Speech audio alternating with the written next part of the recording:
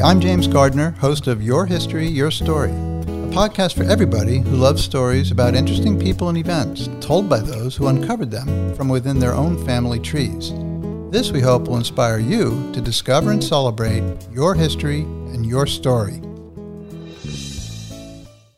Grover Cleveland, whose full name was Stephen Grover Cleveland, was the only president of the United States to serve 2 non-consecutive terms in office, and was the only president born in the state of New Jersey.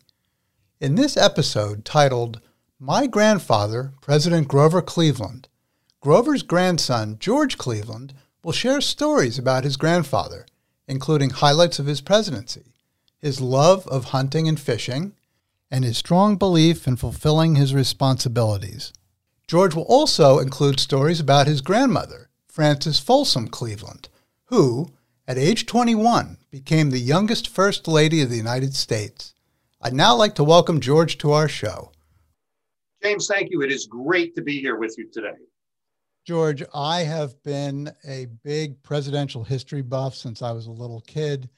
I used to study the presidents and read up on them. And I actually live 1 mile away from the house where your grandfather was born back in 1837. That's great. That's great. A neighbor. I'm a neighbor. Yes. I can't tell you how many times I drive by it, particularly when I'm going to Dunkin' Donuts. That's right. And I pointed out to my grandson all the time. I'm trying to get him interested in history. But George, it is now the year 2021. Mm-hmm. And I am speaking with not the great-grandson or great-great-grandson, but the grandson of a man who was president of the United States in the 1880s and 1890s. Can you tell us, how is that possible? Yes, I can do that. Grover was born in 1837, and he met my grandmother prenatally, really, because she was the daughter of his former law partner. They married in the White House when Grover was 48 or 49, and she was 21. And then my father was born in 1897. He met and married my mother in 1943 when she was teaching his children from his first marriage. So there was another quarter century gap there. So really what we did was drop 2 generations. I have nieces and nephews that are older than I am. So that's pretty much how it worked. And, the Tyler family did similar things. So I don't know, it was something in an old well in Washington Water. I don't know. Definitely. So that kind of explains it.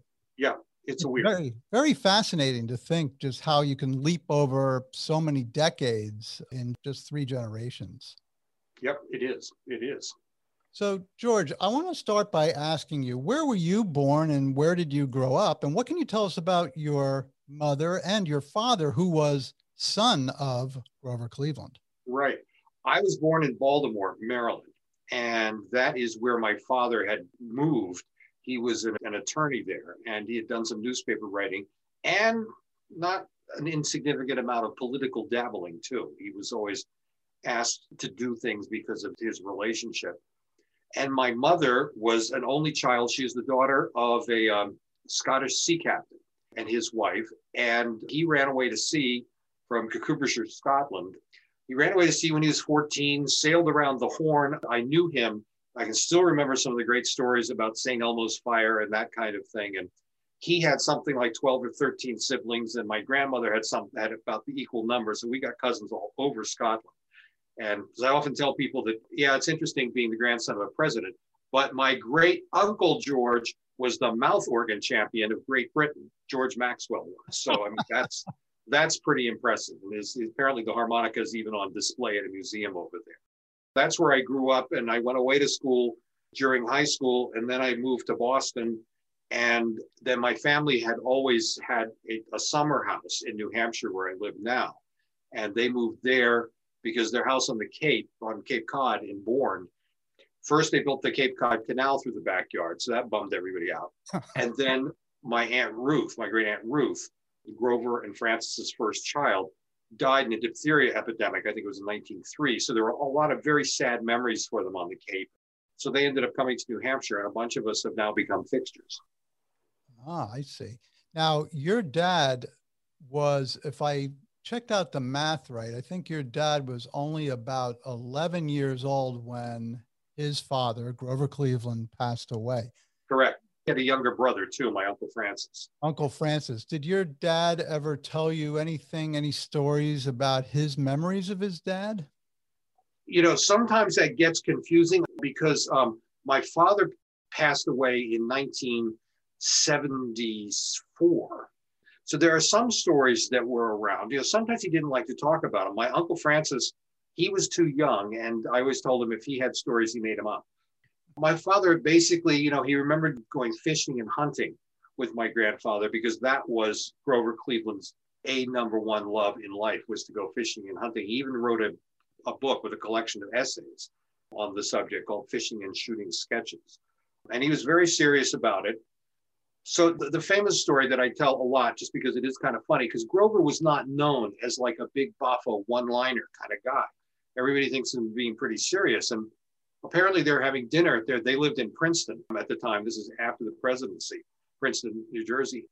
They're having a dinner party. And my grandmother went to my grandfather and said, "Could we please have a dinner where you don't talk about guns?" He said, "Okay." He said, "I will not bring up guns unless someone else does." And she said, "Good, thank you." So he then goes to the butler and said, "Okay, look," he said, "here's a gun. Here's my shotgun. 45 minutes into dinner, touch this off out the back door." So everybody's sitting having a pleasant dinner, and suddenly there's this kablam, and Grover goes, he said, "Speaking of guns." So some of us have dry senses of humor. I think that's probably where it had its genesis. Yes, I would say so.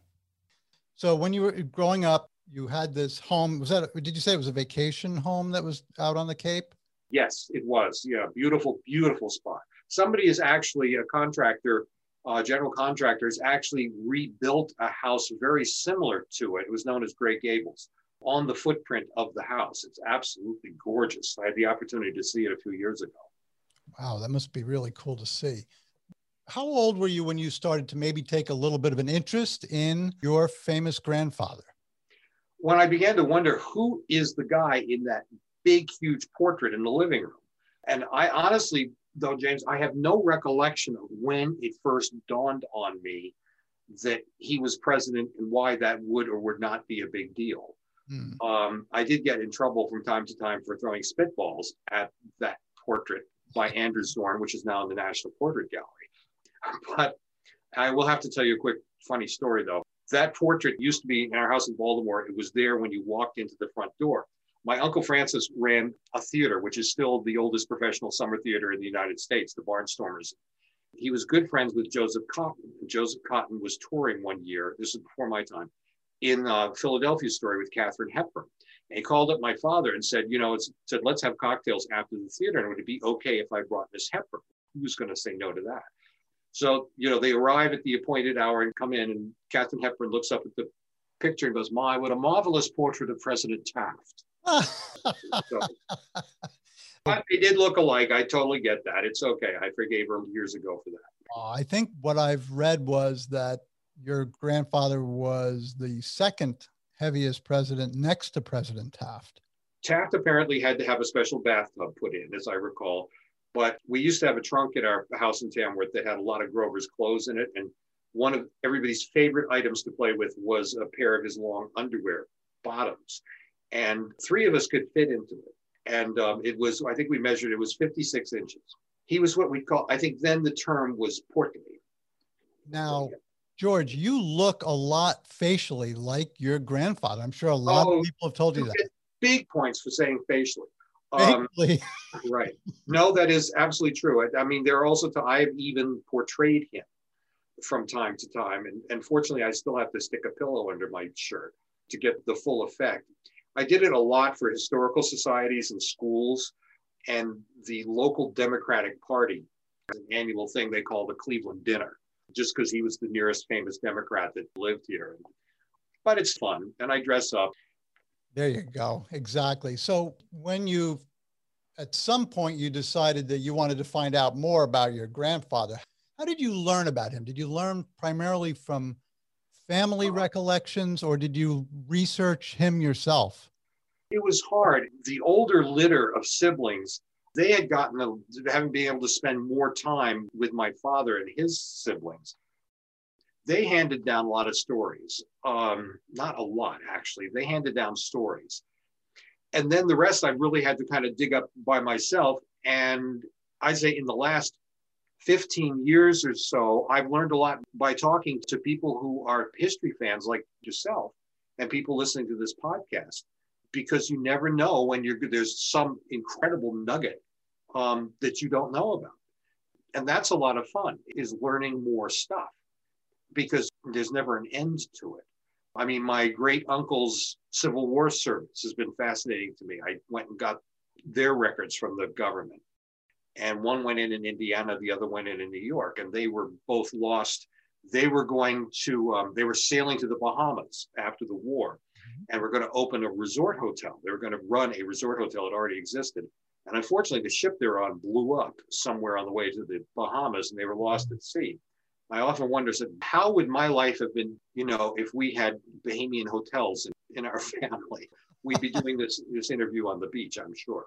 Oh, definitely. George, is there anything that you could share with us? This may be a tough question, other than the long johns that were size, 56? Yeah. Is there any tidbit about your grandfather that would be something that you wouldn't find readily in a history book right now that you might be able to share with us? Whoa. Well, it's interesting, because there are several books have come out about him recently, and I know of a couple in the works. I know one really big one that's in terms just of size, that's coming out. And a lot of people are interested in him because of the fact that, were he in politics today, he'd probably be a libertarian, or darn close to it. He was a big, less government man. But as far as things that, have I made an astonishing discovery that perhaps no one else knew? Not yet, but you never know. I spend a lot of time in Buffalo, although not since COVID started. And he was sheriff of Erie County, mayor of Buffalo. And then because he went mayor, governor, president, bang, bang, bang, really fast. And there's a lot of people in Buffalo have been there for a long time, whose families were involved in the former. Buffalo was at one point the busiest port in America, or second busiest. There is so much history out there. Buffalonians have started taking a big interest in their history. So I fully expect some more things to appear. I also have not yet completely waded through the so-called Grover Cleveland papers that the Library of Congress or the archives, always get them mixed up, and I should not do that, recently made available online. And one of the reasons why I haven't gone through it is because his handwriting was awful. I mean, he makes a doctor look like a calligrapher. And so it's really hard to read, but some of it's very mundane stuff, but I'm hoping I can glean something there. I've always been particularly interested in Grover's involvement with attempting to turn back our overthrow of Hawaii. And I've actually been invited. I've gone to Hawaii now 3 or 4 times and spent time with Native Hawaiians and Hawaiian historians about how important he was to what he tried to do to get Queen Liliuokalani reinstated as queen. And it was a huge disappointment to him. I do know that he was not able to get, as I keep calling it, get the overthrow overthrown. So I've learned a lot there. But I mean, there's so many things, history is, I always think of the last scene of Indiana Jones, the first Indiana Jones movie, where they show you that scene of the museum that goes on, which is like, I always picture that as the underground of the Smithsonian. And it goes on for, it looks like miles. And there's stuff in there that nobody's opened in decades, if not centuries. So who knows what has yet to be discovered. I have a friend who's a history author, William Marvel. He won the Lincoln Prize a few years back. And he was doing some research at the Yale Library and found a letter signed by President Lincoln. It's kind of there amongst the papers. So, I mean, there's still stuff out there. That's why I cringe whenever I see people throw things away. It's just, I'm just this side of a hoarder sometimes, because I always say, there might be something important in there, which is like number one sign that you're headed down the hoarder hole. I'm open to it. And let's put it this way, I'm open to anything anybody has to say if we can prove it. Got to have the proof. Yeah, I think the thing with history, I mean, I've had people say to me, I was a history major in college, and people would say, well, what do you, I mean, you're studying stuff that's already happened. It's dead. It's over with. Why are you interested in that? Oh, It's so, it's stab so me in the wrong. heart. Oh, stabbing me in the heart. History is alive. It's constantly renewing itself with new research. We ignore history at our peril. You know, everything, I realize there is no H in STEM, but there should be. And because, I mean, if you're learning the science, technology, and engineering and math, you still have to have a certain knowledge of history. You know, where did these things that you were studying originate? How did they come to be? What was life like then? I spent a lot of time talking to school kids, trying to get them interested in it. And I've been very involved with the National History Day program, particularly in New York State and most particularly in Western New York. And, you know, a few years ago, well, 10 or 11 now, I gave the so-called keynote speech at the New York History Days Awards in Cooperstown. And there were 500 kids in there, James, in this auditorium, screaming about history, you know, like they were at a pep rally. And I said, you know, my thing was, how many of you know, whoever wins here today, how many of you will go back to your towns and get the fire trucks leading you back into town? How many of you will meet with your mayors? Very, very few. And we miss so much. When I get hooked into something and I start reading people's comments on some kind of social media, and it just kills me. I said, that happened, you know, only 60 years ago. I said, and you would see the same thing happen. And, you know, the old thing about if you don't know it, you're doomed to repeat yourself. What could be truer? We're seeing this every single day. Churchill, his great admonition was, you know, study history, for in it lie all the secrets of statecraft. If you want to know how things work now, find out how they worked then, and you'll be several steps up. If I had my druthers, I would really just love to work with National History Day full time and run around and just try and get kids interested in it, because it's not, history now needs to be so much more. I mean, you know, you memorized all the presidents backwards and forwards. I don't think anybody has done that in years. But to do more than just the memorization, to experience history, if you take a kid and say, have them standing someplace, say, do you know what happened on this spot in 1842? And then give them an amazing fact, and they go, wow, really? And then that's going to lead them into like looking up something else and looking up something else, and eventually getting bitten by the bug. Soapbox got a little high there, but it is something, it just frustrates the hell out of me.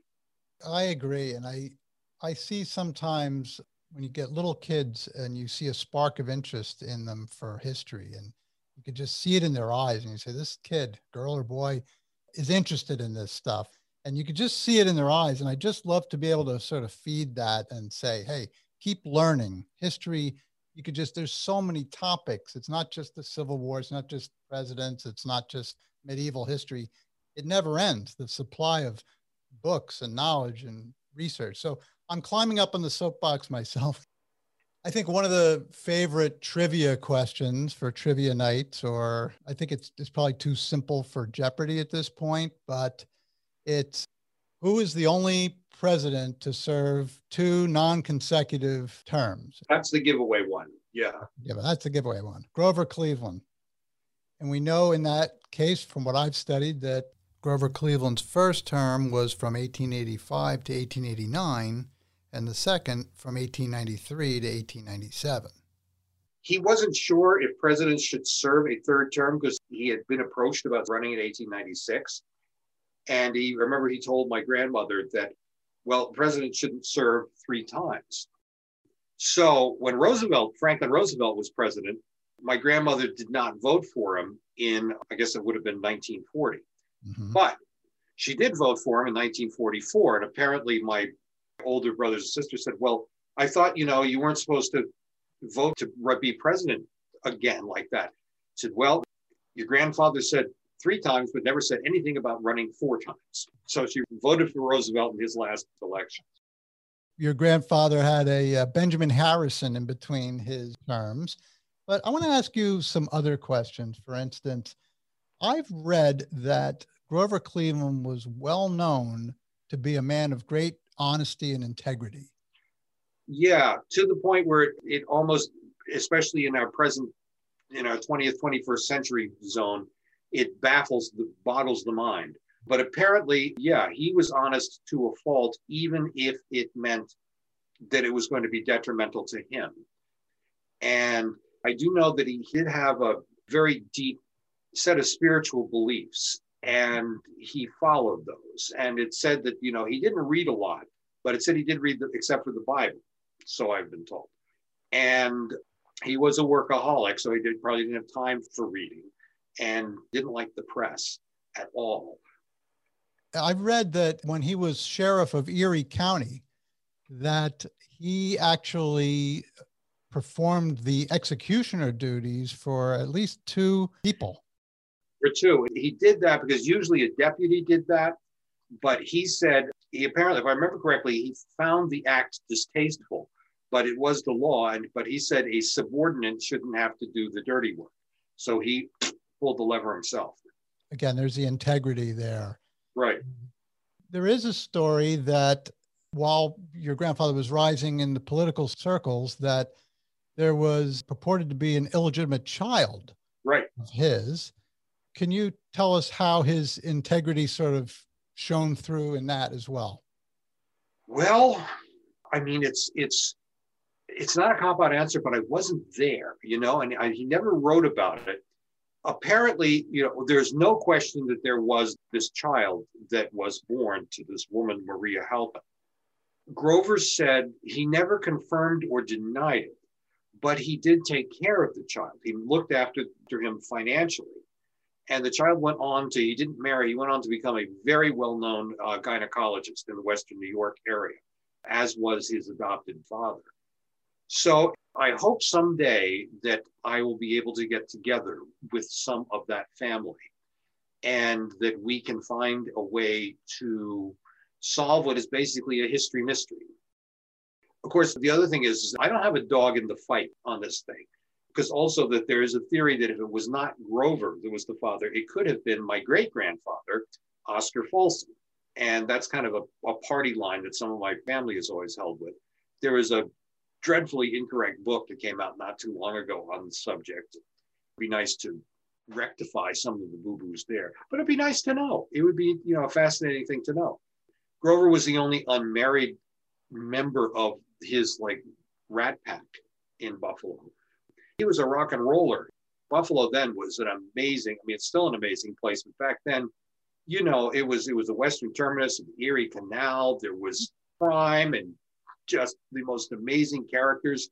Grover got in fights when he was mayor. He was in a fight outside a bar in Buffalo.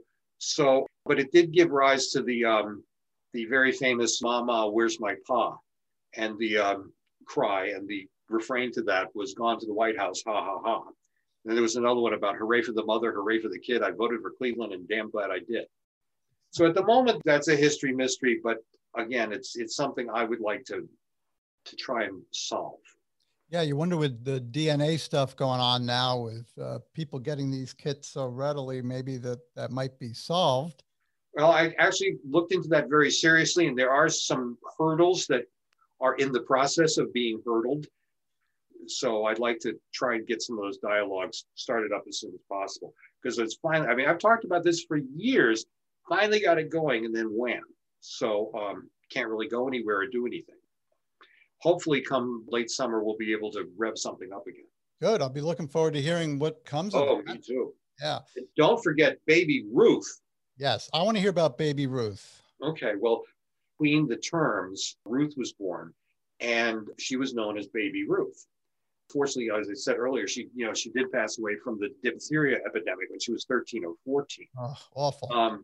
But the Curtis Candy Company claimed that this candy bar was named after her. Oddly enough, the heavy marketing didn't really start on that till a certain baseball player came to national prominence. A friend of mine that lives out in Avon, New York, is one of the largest collectors of all things Grover, Francis, and Baby Ruth on the planet, maybe in the universe.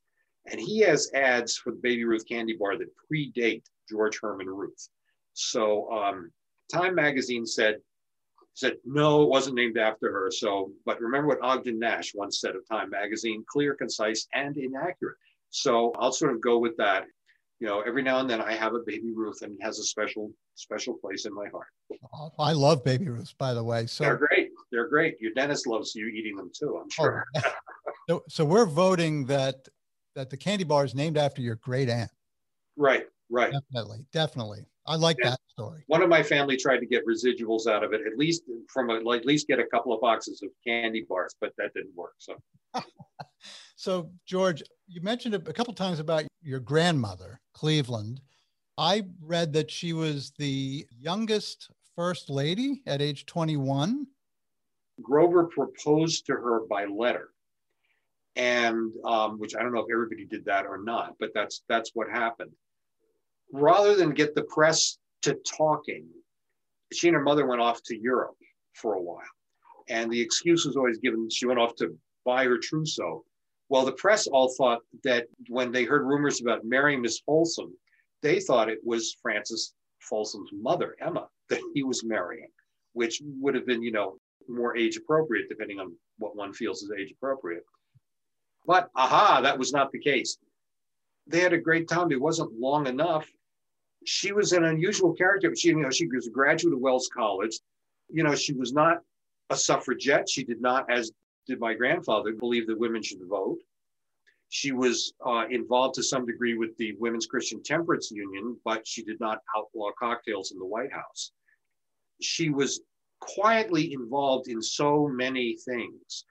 The American Needlework Guild, I believe, she helped start drives that got thousands and thousands of socks and mittens knitted, kind of like we were making masks during the pandemic.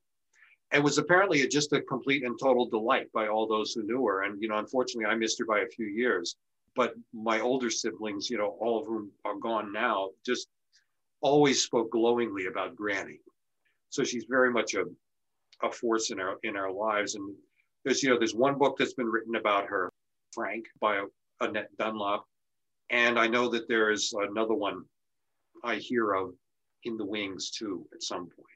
She got Alan Nevins to write his biography, and Grover Cleveland, I think it's Grover Cleveland, Study in Courage, and that won the Pulitzer Prize. But there are some gaps there. It's kind of like the Nixon tapes. There's a few gaps because she did have editorial control, which is to us in this day and age a little mysterious. But she did, and I wish I knew her, and she was a glorious woman. She was the first lady to remarry before Jackie Onassis. And she just loved spending, her time in Princeton and up in Tamworth, New Hampshire. That's where she really loved to be. And theater. Both she and Grover were huge theater fans. And all the great actors and actresses of that day, they wouldn't miss a show. Edwin Booth, my grandfather was a founder of the Players Club. When I found there's something, I didn't know that, just about dropped on that one. Very good friends with Edwin Booth. I've actually got my grandmother's birthday book, and it's got Edwin Booth's signature, tipped in there. But Modjeska and Joseph Jefferson was a neighbor on the Cape and a huge friend. He made the part of Rip Van Winkle famous. When my uncle and aunt started the Barnstormers Theater, she was a tremendous supporter of that. Because, there were some nights my uncle would say, you'd stand out on the porch there of the theater and kind of like wonder if you could hear one more car coming. It was, they're great. And it's fascinating to be able to learn more about them. Yeah. And your grandmother was also like the fashion plate, right? Isn't she the one that everybody looked to for the latest fashions, did I hear? Well, yeah, apparently she could wear anything. It is said, although some people deny this, that because of her fashion sense, the bustle disappeared from women's dresses. Yet it's also interesting that Grover's sister, Rose, was apparently quite fashionable too. She was the White House hostess until the first couple of years. And I think she was also hostess in Albany, New York, when he was governor. And she was known to, cut quite a figure with her fashion as well. So I don't know. It's all I know is I can tell you that when we were cleaning out my parents' house in Baltimore after my mother died, and I got a bill from a storage company. I said, what is this? Mm-hmm. And we went, and there were 2 giant steamer trunks of her clothes, all in remarkable condition.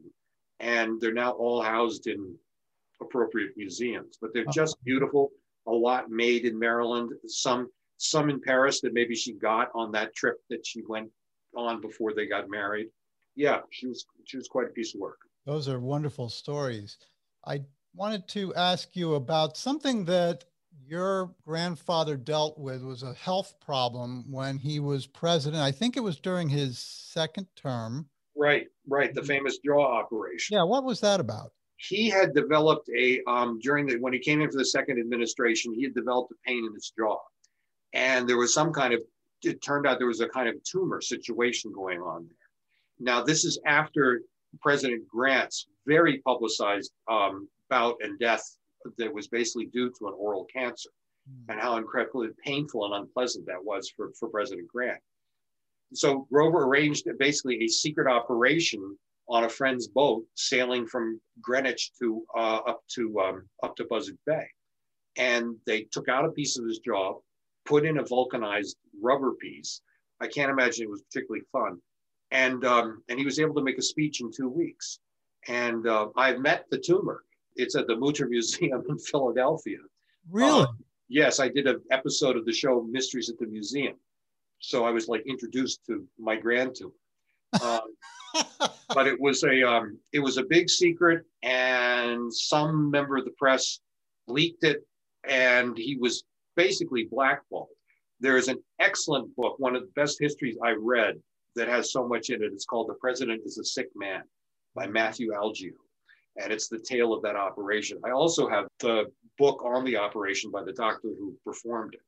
But then the president could actually sort of disappear. But most of the press was appeased because, back then, any kind of dental surgery struck terror into the hearts of everyone. So everybody kind of empathized with him. Wow, that is an interesting story. I didn't hear all that detail before, but I knew that there was a secret operation, and I heard it was probably many years later before we even found out about it. So it was about 25 years, I think, before the beans got spilled. Wow. George, how do you think your grandfather's presidency has been handled by historians? That is a hard question because it depends on the historian. What is their bent? What are they looking for? You talk about things I didn't know.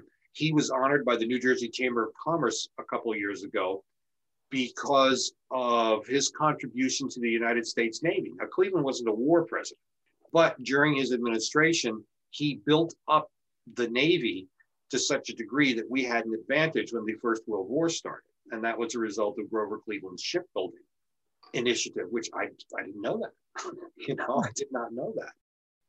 So, James, it's a very hard question to answer. It really depends. A lot of presidents are judged modern day, who were president a long time ago, are judged by certain modern day standards, which of course isn't really particularly fair. Yeah. Because I think people then, right or wrong in our present day window, in most cases, I think they tried to do the best they could with what they had. Sometimes what they had wasn't a lot. Right. I think it will, a lot of boring things happened while Grover was president. As my Uncle Francis used to tell me, that one of Grover's big things was the tariff. And my uncle said, I have no idea what the tariff is all about. And, my Uncle Francis was a smart guy. So, yeah, I will never understand his tariff regulations and rules. And that's okay. Oh, and that's okay. But he did, from what I know, he fought corruption. Oh, Lord. Oh, God, they hated him. Yeah. Yeah. No, he really wouldn't stand for any of that, and Tammany Hall stuff. And back then, there were as many newspapers as we have TV stations now. Mm-hmm. Every town had like 90 papers, and each one had their own agenda. And as could be said of some news programs today, they had no qualms about maybe altering the truth to suit the tastes of their readership. I don't know. We'll just have to kind of see what the future goes and let it rip, and Al Smith said, look at my record, look at the record. It will be important to some and not as important to others. Well, thank you for that. I'll be waiting for more information to come out about your grandfather and our native son here in New Jersey, because we're pulling for him. We're pulling for his reputation in the history books, because I did hear always that he was a very hardworking president. Oh, yeah. Oh, he'd answer the phone himself. And a lot of letters, he wrote himself until I think my grandmother put her foot because he was cheap. And so he didn't want to hire a whole bunch of people. And finally, she, put her foot down and said, you got to get somebody in here to do these letters. You can sign them, but, be serious. So, George, when did your grandfather pass away, and where is he buried? He passed away in 1908 in Princeton. Basically, I think it was congestive heart failure, if I remember correctly, was the official reasoning. And he's buried there. His grave does not say he was president. He didn't want that. And it's a very quiet, nice, peaceful, beautiful spot, and family all around it. Yeah, I'm going to have to visit. I've never visited his grave. Oh, my Lord, you must do that. You must do that. And it's interesting because frequently, and I think it's still there, a group of my friends from Hawaii came regularly because they had an initiative that was funded about Cleveland Liliuokalani reconciliation. And we do ceremonies at Grover's grave and at the university in the Cleveland Tower. And so I often get emails from people saying, why are there seashells on Grover Cleveland's grave? And they were part of leis that were left there by the Hawaiians. So, well, that's cool. That's a cool story. George, how would you say your life has been impacted by having Grover Cleveland as your grandfather? It has enabled me to meet some extraordinarily interesting people and get into some extraordinarily fascinating situations. It's, I've gotten to meet a lot of other presidential descendants, some of whom have become very good friends. And, you get invited to some good parties. It's just, it's a sense of history. I mean, people say, what's it like having a president as a grandfather? I don't know, because I don't know anything else. I remind people that I had maternal grandparents too, that were pretty cool. Got it. And what do you think your grandfather would have wanted his legacy to be? What his last words apparently were, I have tried so hard to do the right. Wow. That wraps it up. Yeah, that's absolutely the last word from Grover. Well, I'm going to finish by asking you, when do you think you might be able to come down and visit your grandfather's birthplace again in Caldwell? I'd like to, I don't know if the ice cream social will happen this year or not. I'd love to try and come down for that. I want to see the work that's been done on the Visitors Center. And, I'll be spending some time with board member Louis McCone out in Missouri. He's coming out there with me.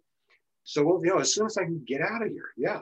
Yeah, that'd be wonderful. And I know that there's some great things going on there with the Visitors Center. And there's the Grover Cleveland Birthplace Memorial Association. It's very active.